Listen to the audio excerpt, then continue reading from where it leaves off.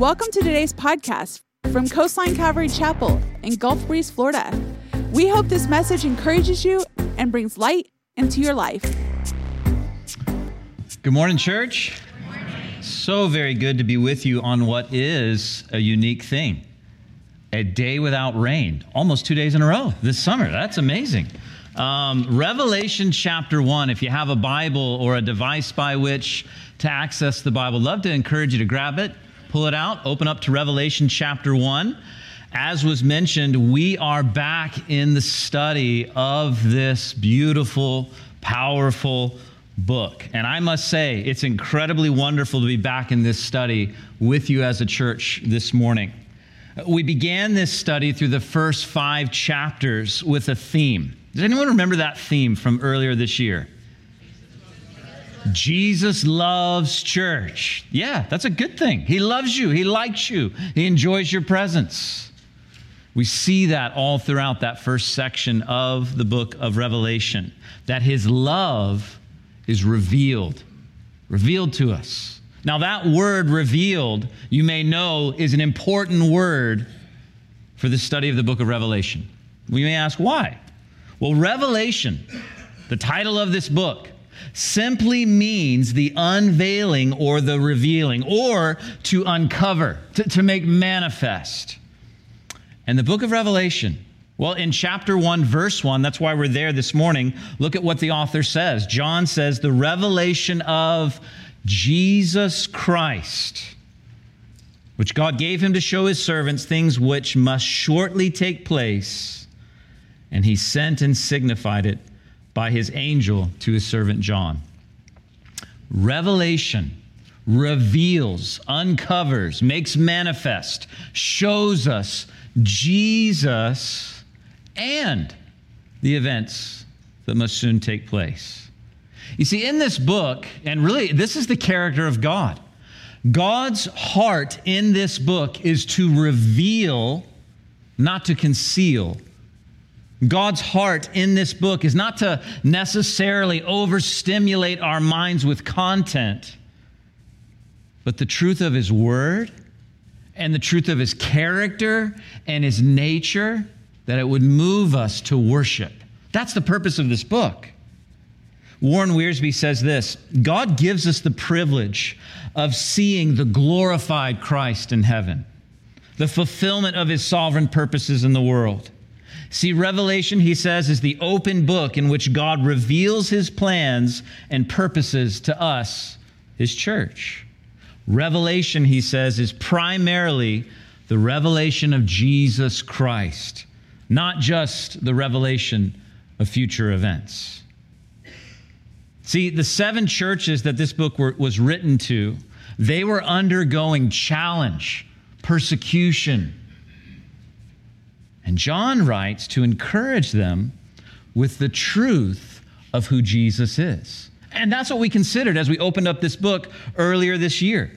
Who is Jesus? Well, in chapter 1, look at a few of these verses that explain to us who the person of Jesus is in his glorified state. Verse 5, from Jesus Christ, he's the faithful witness to these things, the first to rise from the dead, and the ruler of all the kings of the world. That's who Jesus is. Look at verse 8. Jesus speaking. He says, I'm the Alpha and the Omega, the beginning and the end.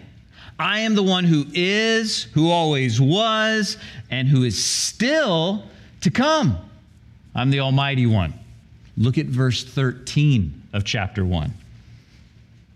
John writing, he says, and standing in the middle of the lampstands was one like the Son of Man, a title that was often given to Jesus throughout the Gospels. And he was wearing a long robe with a gold sash across his chest. His head, it says in verse 14, and hair were white like wool, as white as snow.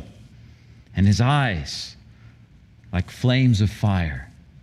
His feet were like polished bronze refined in a furnace, and his voice thundered like mighty ocean waves. He held 7 stars in his right hand, and a sharp two-edged sword came from his mouth. And his face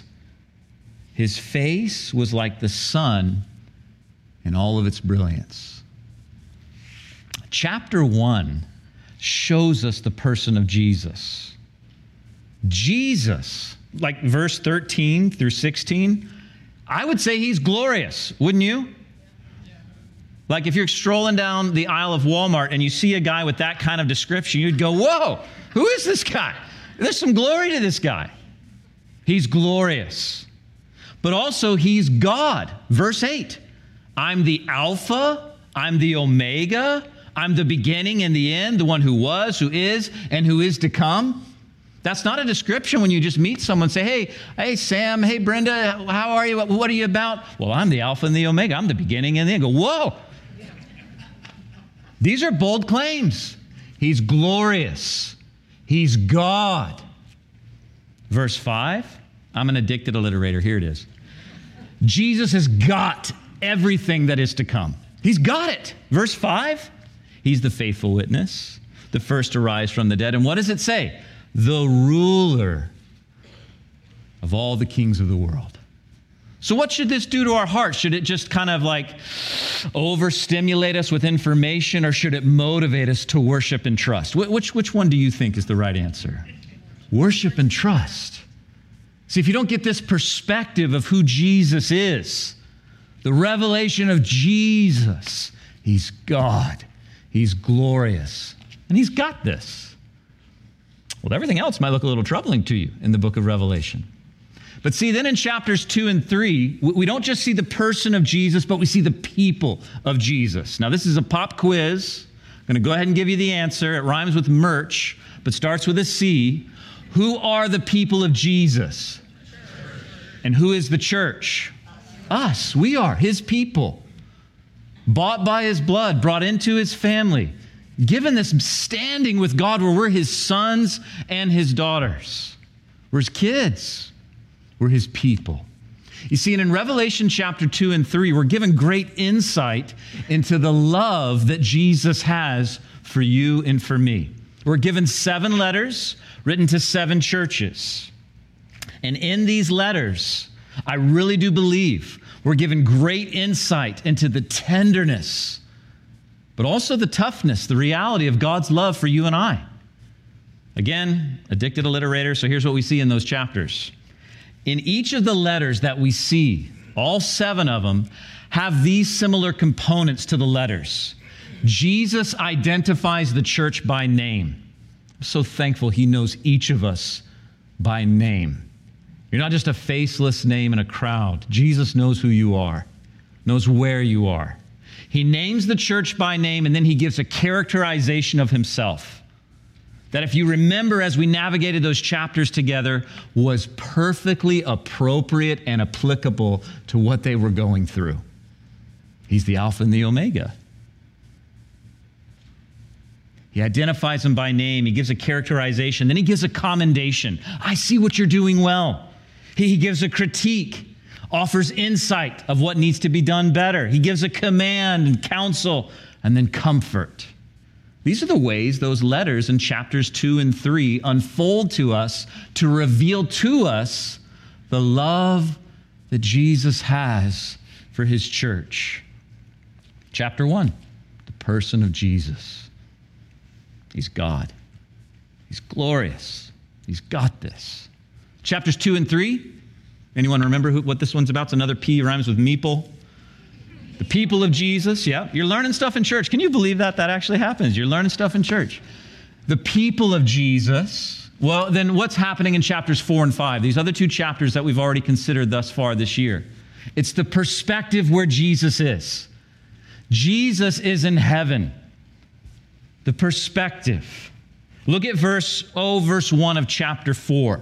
Verse 1 of chapter 4, John writes this, "As I looked, I saw a door standing open in heaven. And the same voice I'd heard before spoke to me like a trumpet blast. And the voice said, 'Come up here, and I'll show you what must happen after this.'" And we are given some insights. And let's just read a few of these insights that we see from this perspective of heaven. We see God's sovereignty, his holiness. Look at verse 8 of chapter 4. Holy, holy, holy is the Lord God, the Almighty, the one who always was, who is, and who is to come. Look at verse 11. You are worthy, O Lord our God, to receive glory and honor and power, for you created all things, and they exist because you created what you pleased. God is sovereign. God is holy. Look at chapter 5, verse 12. Those singing sang in a mighty chorus, worthy is the Lamb who was slaughtered to receive power and riches and wisdom and strength and honor and glory and blessing.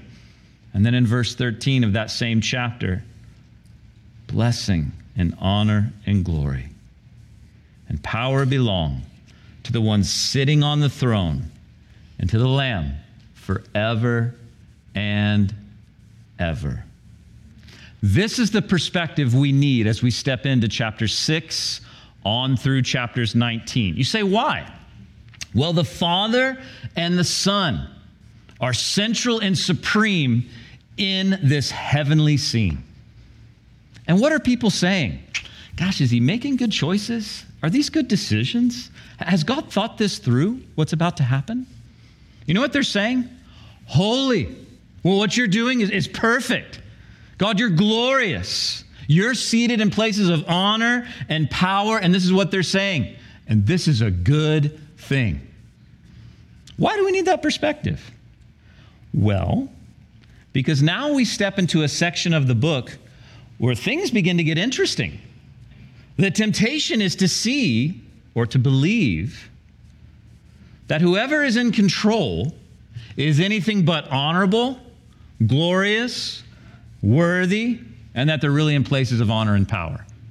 So chapters 1, 2, 3, 4, and 5 speak very clearly to who Jesus is, how much he loves his people, and the perspective and the position of heaven.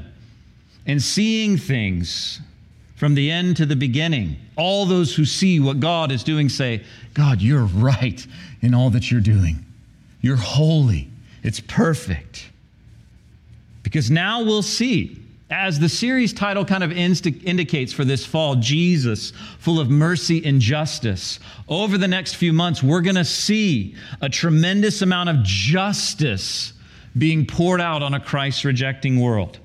Now, I don't think we've done this before in our study of the book of Revelation. And I thought this was an appropriate point to speak to this point, that there are differing ways that people read the book of Revelation. Let me just share a few of them with you. One is the predictive futurist. Okay, don't forget that. That's going to be on the test before you leave. You don't get no. Okay, what does that mean? Predictive, well, who is that? This view sees the text as a code that represents future events. The original meanings, they would say maybe, wasn't fully understood by its original audience and will only be revealed when the events happen. Okay? There's the preterist view. Oh, like Predator, the film? No. This view sees the text as a code, but the events represented by the code has already happened, meaning everything you're reading in Revelation was specific to that first century, just spoke to them. Some view it that way. There's more of a poetic view or a theopoetic, like poetry, but with God at the center. And this view sees the poetic language used to express ultimate truths of God, evil, and history. Meaning that when you're reading this text, there's some that would say, well, it's really just a book of poetry, and it's meant to just highlight how bad sin is and how good God is. Fourth, there's kind of a theopolitical, and this view sees the text as kind of like a political protest, a dissent against the Roman Empire at the time. In this view, the emphasis is placed on the kingdom of God as like the antithesis to all other kingdoms that have ever existed. And I guess you could say the last and fifth and final viewpoint would be what's called the prophetic or pastoral view. And this view sees the text as anchored in the past, but meant to speak to every generation. And the imagery is seen as challenge and comfort by showing us a heavenly perspective on the events of our world throughout time. So then here's the question. 1, 2, 3, 4, 5. Which way is correct? I'll give you the NIV. Yes. Say, what do you mean by that? Speak clearly to that. All 5 views identify something that is happening in the book of Revelation. Revelation functions as a lens, as a code, as a pointer towards future culminating events. As a code, Revelation maps historical events, past, present, and future. As a lens, the symbols in Revelation fit within a wider biblical drama showing how they apply across time. The author is reaching back to an Old Testament audience that's very familiar with the symbols and the scriptures. And he's speaking to them. And in a sense, Revelation is the culmination of all these design patterns that they see throughout the Old Testament history. See, here's the deal. The symbols point us toward a real culminating events leading to a new creation. The symbols aren't meant to just map precisely all the details of the future. I mean, is anything in life like that? When you're like, okay, when Neil's finally done, where do I go get lunch today? Oh, there it is. No. Instead, they help us live in all ages in light of the coming new creation. That's what Revelation does for us. See, I really do personally resonate and appreciate with author Jeff Lacine. I'm going to put it up on the screen. This is what he says about the next 14 chapters we're about to jump into. He says the next 14 chapters, or nearly 2/3 of Revelation, are devoted to describing the tribulation period. The greatest sorrow and judgment this world will ever experience is coming. The tribulation. In the Old Testament, it's commonly called the day of the Lord. It's also called the time of Jacob's trouble because of the severe persecution that Israel will face, particularly in the final 3.5 years. He says the entire 7-year period depicts what is going to take place on earth following the removal of God's people and the rapture of the church, and the end of tribulation reaches its climax in the battle of Armageddon and the second coming of Jesus Christ. You see, this is our focus for the next 3.5 months. We're going to take one chapter a week, chapter 6, chapter 7, chapter 8, all the way through chapter 19, and here's what we're going to see. Today's message is kind of an overview of what's coming. We're going to see God's justice, that which has been prophesied for hundreds of years, even before Christ's arrival onto the scene, being poured out to the world. We're going to be given amazing descriptions in these next few chapters of the Antichrist, what's known as the false prophet, the 144,000, a great earthquake, these 2 witnesses, symbols and signs of what's known as the woman and the dragon, the earthly battle of chapter 13, a description of the army of the Lamb, and a call to repentance. That's what we're going to see over the next few months. We'll see the 7 seals, 7 trumpets, and the 7 bowls that are connected. The 7th seal introduced the 7th trumpet. The 7th trumpet introduces the 7th bowl. And you may say, what are these seals, trumpets, and bowls? Well, there's 2 primary schools of thought on this. Number one, some people see this as 3 sequential series of end-time judgments that increasingly get worse and harder and more difficult and more devastating. They just kind of fall like dominoes. A second perspective sees that each of the 7 describes the same period of time between Jesus' resurrection and return, but from 3 different perspectives. I like what David Guzik says about this. He says, there are many different options, but it seems best to say that the seals, trumpets, and bowls that will be described later are not strictly sequential events. It could be said that chronologically, the trumpets do not follow the seals and the bowls do not follow the trumpets in strict order. You say, what are you talking about? No matter what school of thought you swim in, or where you land on the dynamics of these judgments that are being poured out, here is the point of what you're going to see as we consider these chapters, specifically chapters 6 through 16, as they focus on these seals and these bowls and these judgments. There is judgment for sin. That's what's being said. But there's always mercy. What do you mean? An opportunity and a call to repentance. Let me see if I can share with you what we're going to see in these different chapters as it relates to the seals, the trumpets, and the bowls. Now, if you're still awake and with me, let me know by saying Jesus is Lord. Jesus is Lord. Okay, that's good. If you believe that in your heart, you just confessed it, welcome to the family, right? That's what the Bible says. Listen, I want to share with you in just a moment what these trumpets and seals and bowls are. I'm going to read them to you to give you a sense of an overview. In chapter 6 through the beginning of chapter 8, we see what's known as the 7 seals. Here they are. Verses 1 and 2, the appearance of the Antichrist. Verses 3 and 4, what's known as great warfare. Verses 5 and 6, there's famine, there's plague, there's a martyrdom of believers. There's an earthquake recorded in verses 12 through 14, causing terrible devastation and astronomical upheaval. In fact, look at verse 16 of chapter 6, because things are so hard at this point, so horrific. Look at the response of those who survived these first 6 seals. Verse 16 of chapter 6 says, "They cried to the mountains and the rocks, 'Fall on us and hide us from the face of the one who sits on the throne and from the wrath of the Lamb. For the great day of their wrath has come, and who is able to survive?'" Now, this is all chapter 6. This is the message that Pastor John will be sharing next week. So invite your friends. It's going to be a super cheery message, right? Like, this is the dynamic. This is what's coming. And in chapter 6, it unpacks these seals that are being opened. Well, chapter 8 through 11, we see what's described as the 7 trumpets. Well, what are those? Let me read them to you. Chapter 8, verse 7 talks about hail and fire that destroy much of the plant life in the world. Verses 10 and 11 of chapter 8 speak of death of much of the world's aquatic life. Verse 12, a darkening of the sun and moon.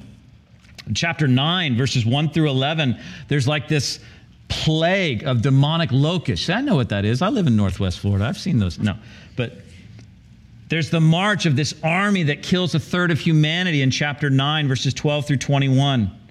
And then the 7th trumpet calls for the 7 angels who carry out the 7 bowls of God's wrath. We see that in chapters 15 through 16. And here's what those bowls include. Verse 2 of chapter 16, painful sores. Verse 3, finally the death of every living thing in the sea. Verses 4 through 7, turning rivers to blood. Verses 8 and 9, an intensifying of the sun's heat, or is known as June in Northwest Florida. Great darkness and an intensification of sores. The advance of the Antichrist and his armies in chapter 16, verses 12 through 14. And a devastating earthquake followed by giant hailstones. That closes out chapter 16. Now again, different ways of looking at this. Are these all just sequential events that just happen like dominoes? Or is it a perspective that goes, man, things are tough and all these things are happening at that time? The Lord knows.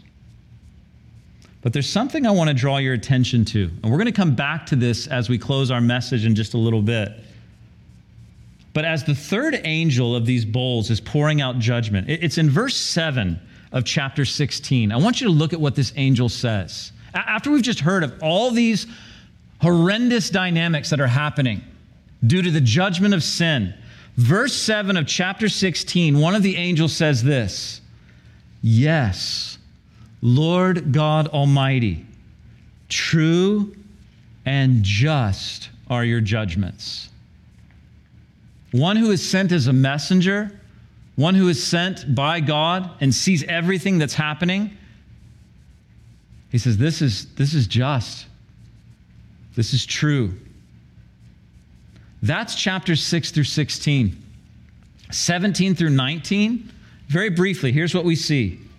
Babylon in chapter 17 and 18 is carefully described. You say, what does that mean, Babylon?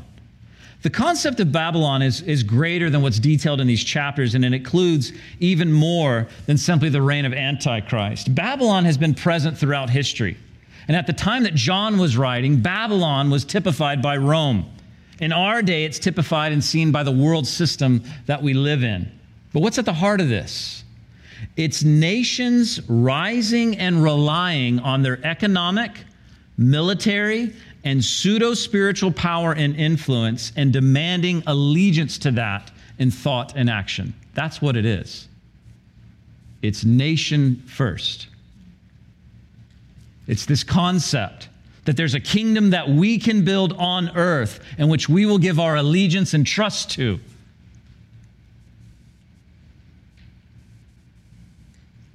But under Antichrist, Babylon, both in its religious and commercial aspects, will have influence over the entire globe like it's never seen before. Isn't that at the heart of what God's after? What? Your heart. See, a healthy heart is one of the best representations you'll ever see in the term described as dad, citizen, employee, employer, author, custodian, whatever position. What God is after is your heart. And when he changes your heart, your first allegiance goes to him. And then every other aspect in your life you give your best to. But you recognize that first and foremost, I'm living for a kingdom that's not of this world. And that's the battle. That's the struggle that you'll see in these chapters, is that there's those that would rise up through this concept of Babylon that will demand allegiance in thought and actions to their economic, their military, their pseudo-spiritual might. And in chapter 19, we'll see this final battle, which in all honesty isn't a bloodbath at all. It's Jesus returning with the sword of his mouth, and he defeats the armies of the Antichrist. The beast and the false prophet are thrown into the lake of fire. And only when all these judgments run their course and come to an end will Jesus return and usher in what's known as the millennial kingdom, a time of peace on earth. That's chapters 6 through 19. Intense stuff for the fall. I'm looking forward to having David Guzik here in a month to bring clarity to all of it, aren't you? That was strategically timed. Let's bring this guy and let him come.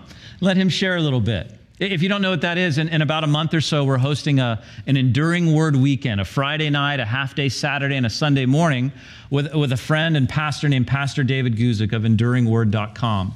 And he's going to come and just give kind of an overview of everything that we're sharing. Because as you can see, maybe you don't agree, but I think it's intense. It's intense. So I'm so thankful for that weekend. I hope that you're able to join us at that time. But I want to draw your attention back as we begin to kind of close this morning. Remember verse 7 of chapter 16. The angel said, "Yes, Lord God Almighty, true and just are your judgments." All that is being described in these chapters, the death, the judgment, the response is yes, true, just. Why is this recorded here? I want to share something from a couple different authors. One is Warren Wiersbe. He says this: "It seems strange to us that worship and judgment should go together. But this is because we do not fully understand either the holiness of God or the sinfulness of man. Nor do we grasp the total picture of what God wants to accomplish and how the forces of evil have opposed him. God is long-suffering, but eventually must judge sin and vindicate his servants."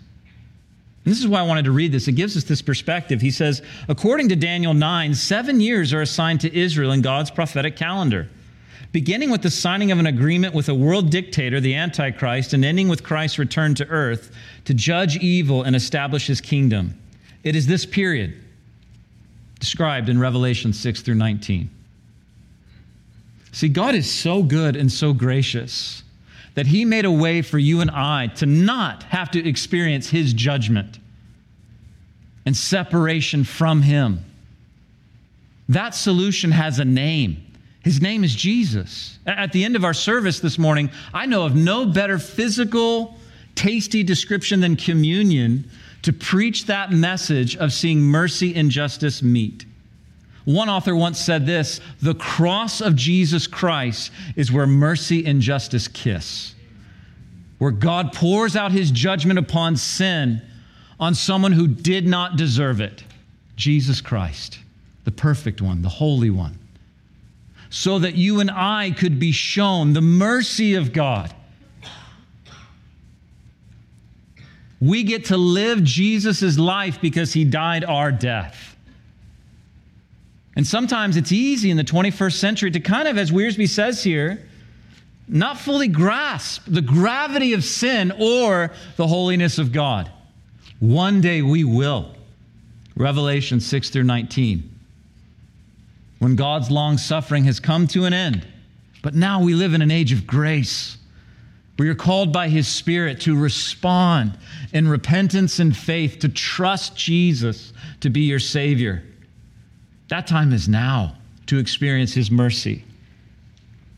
Chuck Swindoll, another pastor, says this about this section of Scripture. He says, for the bulk of its 66 books, that's how many books are in the Bible, the Bible portrays a world deep in the throes of suffering. Human beings have had a problem with sin since the fall in Genesis 3. And verse after verse has recorded our problem in painstaking detail. The brilliance of Revelation is that it provides a final answer to this problem, a hope that Jesus will once and for all heal all the wounds wrought by sin. Jesus will reign for 1,000 years and then recreate the world in a place that represents God's original design. The Bible's narrative is very simple: creation, fall, recreation. But without the completion of the redeeming work of Jesus recorded in Revelation, we wouldn't have the end of the story, leaving our hope for the future in serious doubt. See, the point is clear. The book of Revelation has tremendous future application.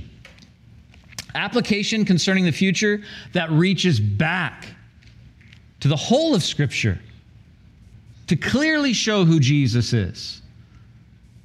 Remember verse 5 of chapter 1? Jesus, the faithful witness, the first to rise from the dead, the ruler of all the kings of the world. He's got this.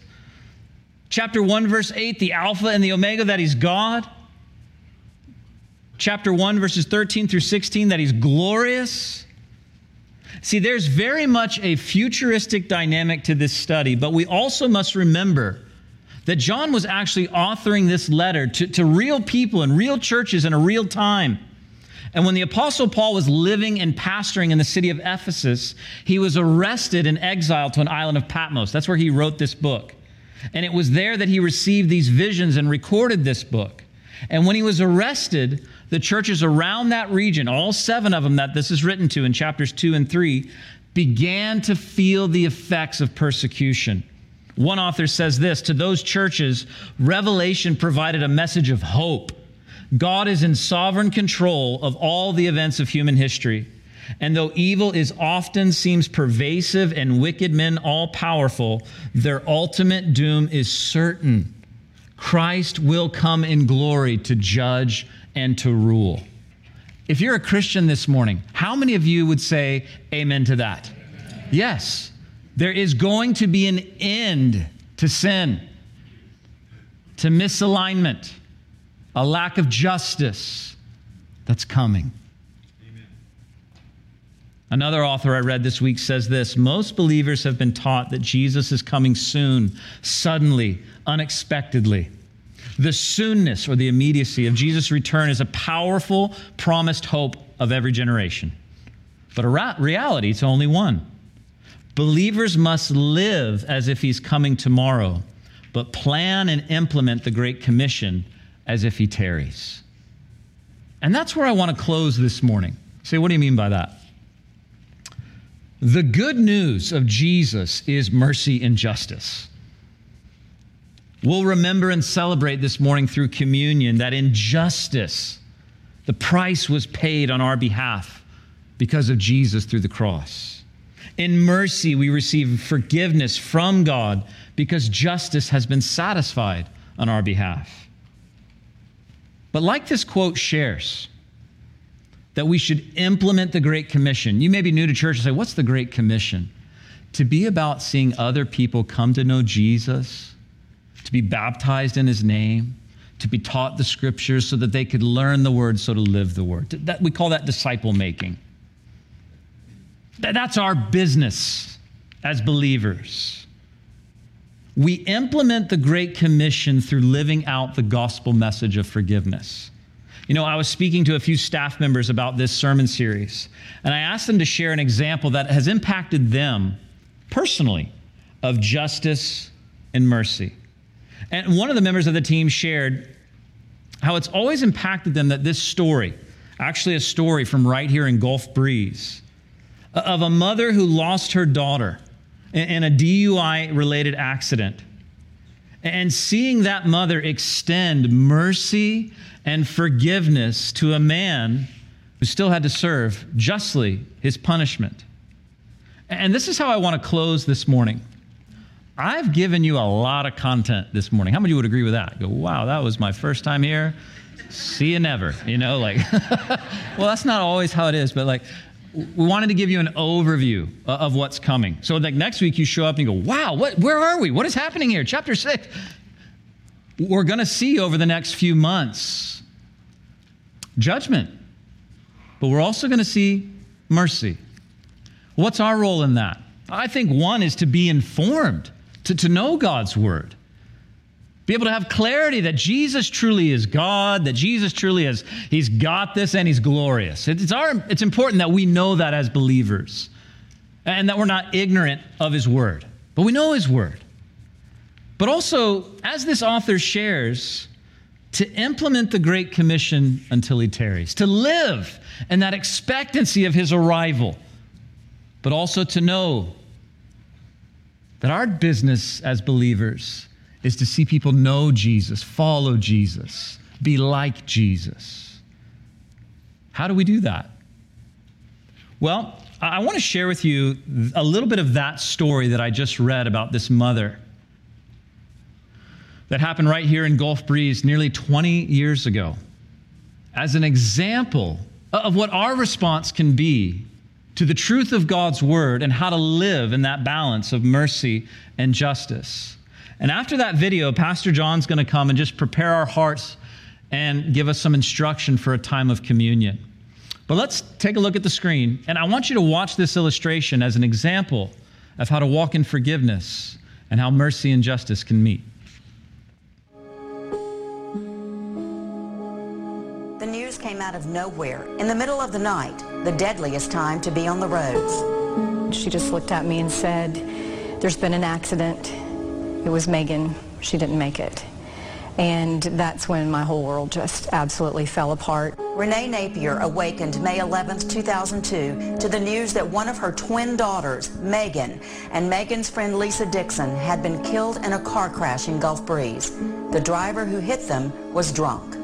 Anger for me came pretty quickly. That anger was directed at this man, 24-year-old Eric Smallridge. Two people had just lost their life based on a very flawed decision on my part. Renee says she was filled with rage at Eric and at God. And I used to talk to him in my car and say, "You need to show up right here in my seat. Send somebody, send an angel, send somebody to explain this to me." No explanation came, but a realization did. She realized that to survive herself, she had to forgive. So where do you go to find that place deep inside where anger and forgiveness live side by side? And what do you do when you get there? The answer came the day Eric was sentenced to 22 years in prison as Renee was giving her victim's impact statement. She actually stopped and looked over at me, and the words that came next were not anything that I expected. And I looked him in the eyes and I said, "Eric, I forgive you." So that is where it all started. It became a remarkable friendship between the two. Then, about 9 years into Eric's sentence, the Napier and Dixon families went before the judge on Eric's behalf and requested a reduced sentence. Eric was released just a few months later. But I know that it changed my life completely. Thank you. Following his release, Eric and Renee teamed up to spread the message of the dangers of drinking and driving. Not only for you, and it can't only take away your life, but it can take away the lives of others. They speak at high schools and civic groups across the country. Their story even inspired the hit Christian song, Forgiveness. It's the hardest thing to give away, and the last thing on your mind today. Renee says Megan would have loved the song and would approve of the way her family and the Dixons have turned forgiveness into an action verb. You have to say the word, forgiveness. There's so much power to heal from being able to forgive. On the road in Gulf Breeze, Drexel Gilbert, News 5. We hope you enjoyed today's podcast. Join us again as we dive into the scripture, going verse by verse here at Coastline Calvary Chapel.